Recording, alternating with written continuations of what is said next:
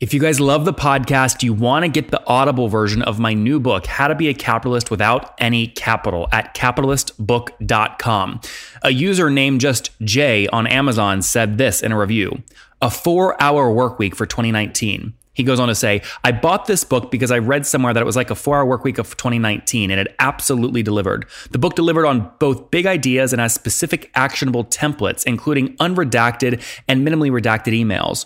This book is not chock full of self-promotion or useless platitudes, but is broken down into 4 key rules explained in solid detail and with specific and often amusing anecdotes. Reading this really got my wheels and my head turning of how to be resourceful, which many say is the ultimate trait of a successful entrepreneur. My favorite of the 4 rules is blank. You have to go read the review to find out. But guys, thanks for supporting me on the podcast. I hope you go grab the book on Audible today at capitalistbook.com.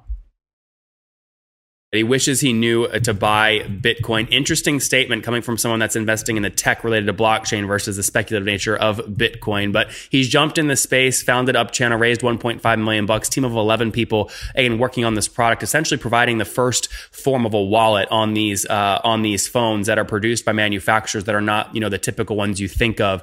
They've got 2 million phones already in the hands of people using it today. The average engagement rates are way higher than other app engagement rates, which is great. They've got another 100 million in terms of devices committed over the next year to roll out their wallet too. Right now, the product is focusing on other things besides their eventual revenue model, which will be a remittance product that charges way, way less than other remittance products like Western Union at 15%. He'll scale to there as he grows. Right now, looking to raise about $4 million as he's traveling around, taking on investor meetings.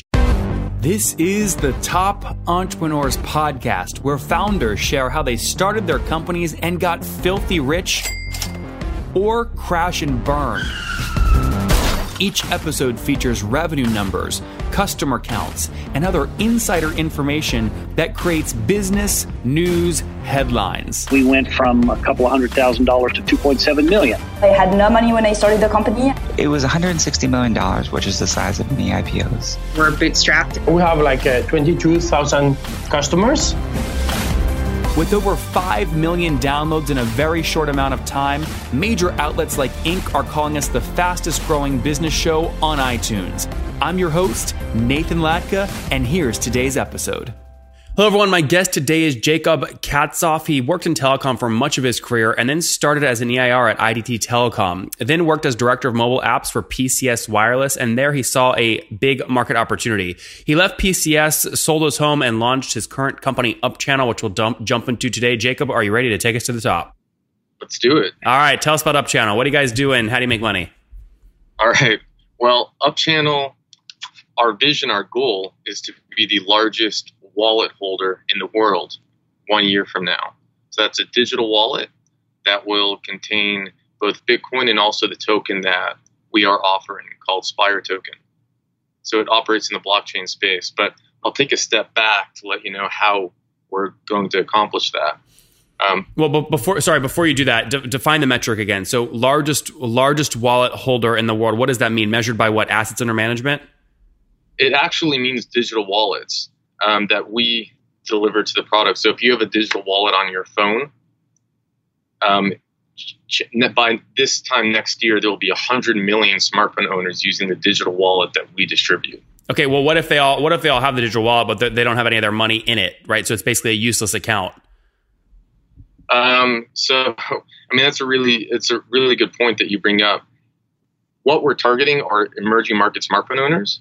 These are first-time smartphone owners. Oftentimes, it's the first smartphone that they buy, that they launch. It has the software that we embed on those phones. And in that software, we're able to introduce them to a smartphone, to this wallet. Mm-hmm. And why do they need you over their current ways of, changing and switching and paying with currencies? Well, currencies is a big problem. I think Venezuela is a great example where you have hyperinflation. Currency is not a trusted source in many of these markets. Also, for example, in the remittance space, sending money back home, whether it's from the U.S. to Latin America, it's very expensive. Western Union, it's an expensive way to transfer money. So using a digital wallet can help reduce that cost. Okay, and how do you make money? Well, we charge a fee on the remittance. It's just a much smaller fee than what's currently being charged today. What's currently charged, and what is your fee? It can be as much as 15% for Western Union. Okay. We're just going to half of it, 1%. Okay, so you're charging 0.5%, and others go as high as 15%. That's right. Okay, got it. And is that your main revenue stream? Is there any other revenue streams? There are other revenue streams built into the application, whether it's introducing the smartphone owner to dApps. dApps are apps that live on a blockchain. So we have dApp partners signed up. They've managed to launch successful ICOs, but now they have a big discoverability problem. Who is your partner? So we have a whole list of partners. I don't need to get into today, right? There are hundreds of dApps. But these dApps need to get introduced to the smartphone owners, and we solve that problem. So they would pay us for discoverability. Mm-hmm. So you're essentially what people, my audience is very familiar with, obviously, with an Apple App Store. You're essentially the App Store. These dApps are the apps in the App Store, and they can only be accessed through your up-channel App Store that's installed on these third world country phones.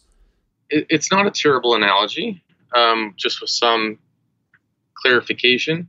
We're not an App Store. It's more like a recommendation list, almost like if you were to search in Google, you might see a list of queries, which then you can click on and it might take you to the existing App Store.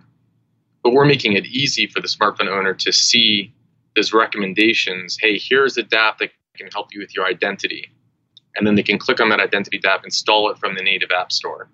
We're just making it easier for the smartphone owner to find those dApps. Okay. When did you launch the company? So I left PCS Wireless in 2015. And we've been going full force there. We actually have 100 million smartphones annual to be shipped, signed under contract. Okay, what does that actually mean, right? It sounds like you have contracts. Are they 5-year contracts? So in 5 years, it'll be 100 million actually used? I mean, what does it actually mean? Well, of course, these are really good questions, drilling down into the details. Contracts range between 1 year and 5 years. We have many contracts signed. Today, what it equals is 100 million over the next 12 months that will be shipped. So some contracts are valued at 5 million devices, some are valued at 15 million annual. So of course, you'll have compounding growth, and we have many more contracts in LOI stages or in our sales pipeline. So your top of the funnel is essentially just get your thing installed on the phone. You have 100 million of those essentially happening in terms of contract value over the next year. What's the next stage of the funnel? What's the next activation metric you're tracking? Well, this is just the beginning. And I think that it's, again, we'll take a step back to talk about what the up-channel solution is and what I discovered, what caused me to leave my job, sell my home to start this business. And also everyone that joined Up Channel made sacrifices to start the business. My CTO and co-founder turned job offers down from the big companies in Silicon Valley. What's the team size today, Jacob? We're a team of 11. Okay. And where's everybody based? We're based in New York, New Jersey, and San Francisco. Okay, got it. So kind of remote, which is nice. It looks like you're traveling around the country. Do you work out of this spruced up RV van you're filming in? No, you did catch me traveling around the country. That's good. Yeah, we're having a lot of fun right now. So it's good to take a break and jump on this call. Have you bootstrapped, or have you guys raised capital? It's raised capital, but it's also been on a bootstrap budget. We've raised less than $1.5 million in total to date. And was that traditional, by the way, sorry, was that through an ICO, or did you raise traditional equity? We have not launched an ICO. That's traditional equity through classic venture capital, V2 accelerators, angel investors. We are raising an A round now. How much are you trying to raise? Trying to raise $4 million. Okay, and what will you spend that on? Growth. We have a wonderful problem, which is that we've signed so many deals. We now need to hire more engineers to actually deliver on it. What we've identified and the problems that we're solving for this market is that we have a little more than half the world has a smartphone, and about 70% of that market share of smartphones being used are sold by smartphone manufacturers that we've heard of: Huawei, Samsung, Apple, Xiaomi. The other 30% global market share is manufacturing phones and selling it into market, and we haven't really heard of those names. And those are our partners. So these are what we call tier 2 and tier 3 smartphone manufacturers. So they make a phone. One of our partners is called Hyundai Mobile. They also make cars and they make phones. Today they view themselves simply as a hardware business. Before they were selling a flip phone, but now they're selling a smartphone. And it's you have your margins and your profit. But when a smartphone is sold into market, it creates all sorts of problems that a flip phone didn't have before. Sure. It's like a mini computer. So we provide the software to Hyundai Mobile and our partners that allow them to manage those problems. Yeah, Jacob, sorry. I think I understand I think my audience and I understand the product clearly. What I'm trying to figure out are how do you gain market share, right? So just selling, even if your contract values were for 1 billion phones over the next year, that's great. You're on all these phones. I have a bunch of apps on my phones that I install, but I never open the apps. They give me no utility value. So what is the next step? Once you're on 1 billion phones, what do you have to get the phone owners to do with your app? The phone owner, we call them the smartphone owner, they love our app because it solves problems for them. Yeah, but how do you measure that? Like if someone installs it, how many times do they open it in a week? Right. Well, sometimes it can be every day. No, on average. So right now we're going into the metrics and right of which I don't want to exactly dive into, but I can tell you that our engagement rate is higher than the average application. What is average? So some applications pre-installed on phones get open just once or twice a year, or sometimes not at all. So our open rates it's more than 2 times per user per week right now at our current rate. Okay. And how many, you have 100 million in contracts, but how many are actually in the hands already today of a phone owner? We're on about 2 million phones today. Okay. 2 million today. And that's the cohort where you're pulling this data from that you're sharing with me now. Yes. So, right. What the smartphone, why he opens the phone is that, or why she opens the phone is that when she launches it and she has a question, the application that's branded for Hyundai, it has their logo. It's not our logo. And they can log into the app and they can just say, hey, how come my Bluetooth speaker isn't working? They go into live chat, like WhatsApp messaging, and they're talking directly to Hyundai support. So that's the reason the engagement rate is so high. This is the first, sometimes the most advanced piece of hardware, software that they've ever owned in their lives. But Jacob, do you make money? Do you make money on that though? We don't charge our partners for this software. We're not charging the end user for that support. It's free. So of the 2 million people that are actually using it today with average open rates and engagement rates way higher than industry average, how many of them have sent some form of remittance, which is the only revenue stream you've told me so far? Right. I love your directness. Launching the wallet is in our future roadmap, right? That's our vision. We are going to be the largest wallet holder. It's not a product that we have launched yet. So you're pre-revenue today?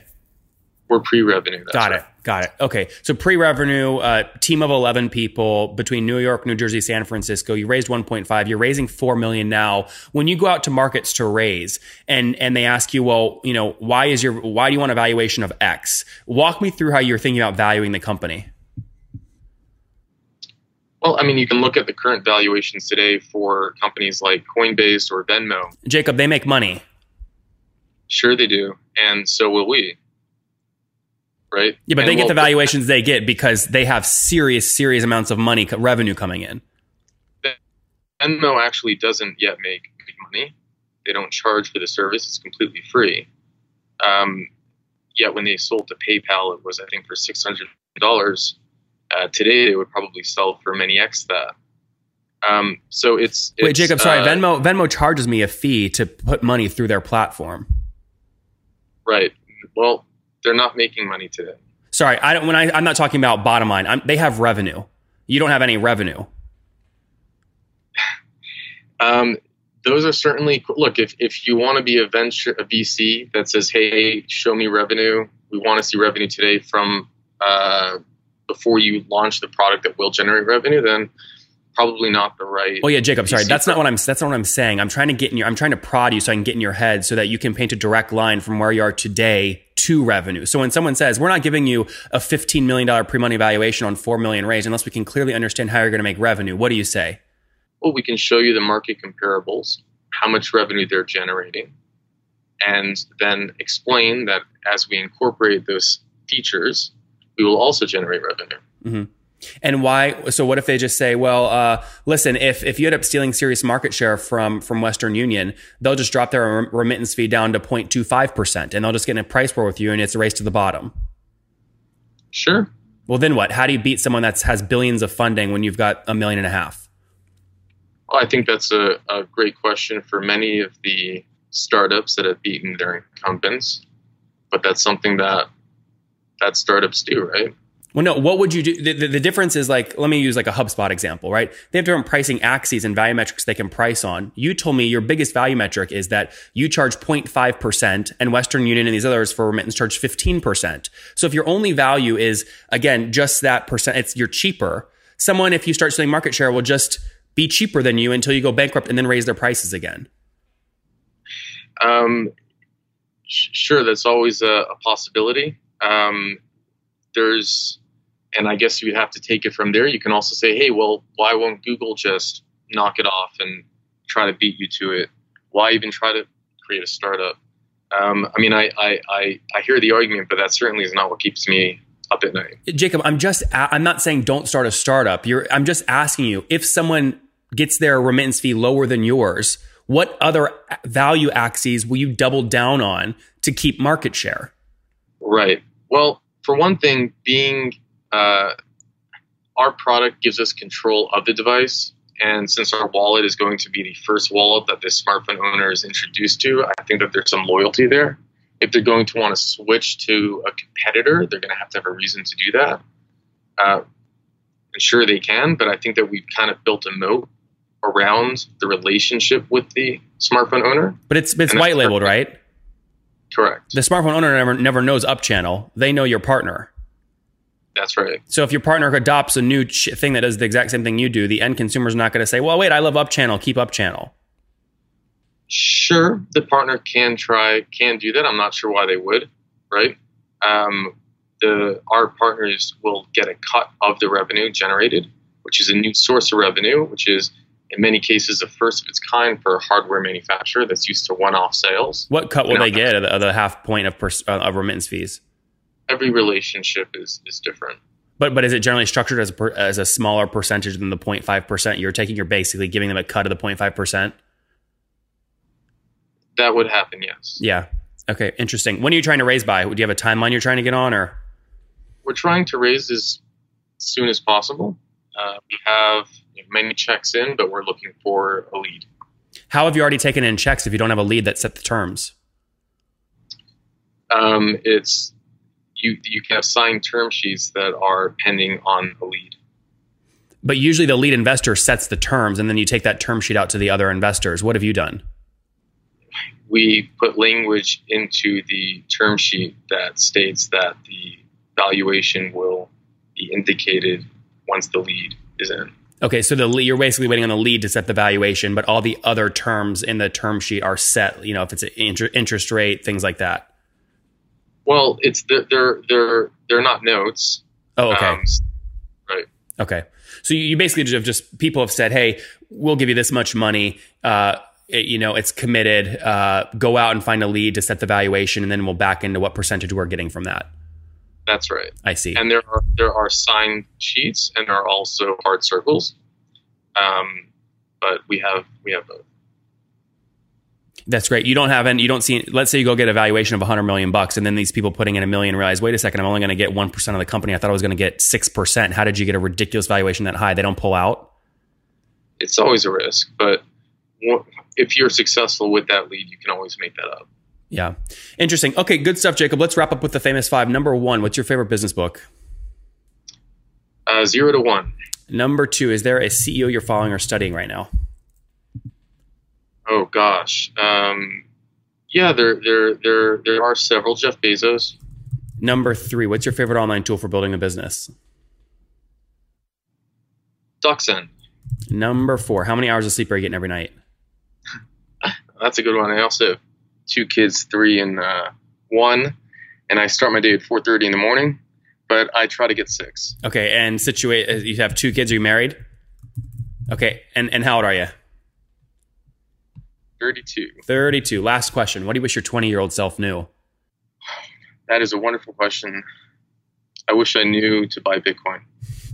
Guys, there you have it. He wishes he knew to buy Bitcoin. Interesting statement coming from someone that's investing in the tech related to blockchain versus the speculative nature of Bitcoin. But he's jumped in the space, founded Upchannel, raised $1.5 million, team of 11 people, and working on this product, essentially providing the first form of a wallet on these phones that are produced by manufacturers that are not, the typical ones you think of. They've got 2 million phones already in the hands of people using it today. The average engagement rates are way higher than other app engagement rates, which is great. They've got another 100 million in terms of devices committed over the next year to roll out their wallet too. Right now, the product is focusing on other things besides their eventual revenue model, which will be a remittance product that charges way, way less than other remittance products like Western Union at 15%. He'll scale to there as he grows. Right now, looking to raise about $4 million as he's traveling around taking on investor meetings. Jacob, thank you for taking us to the top.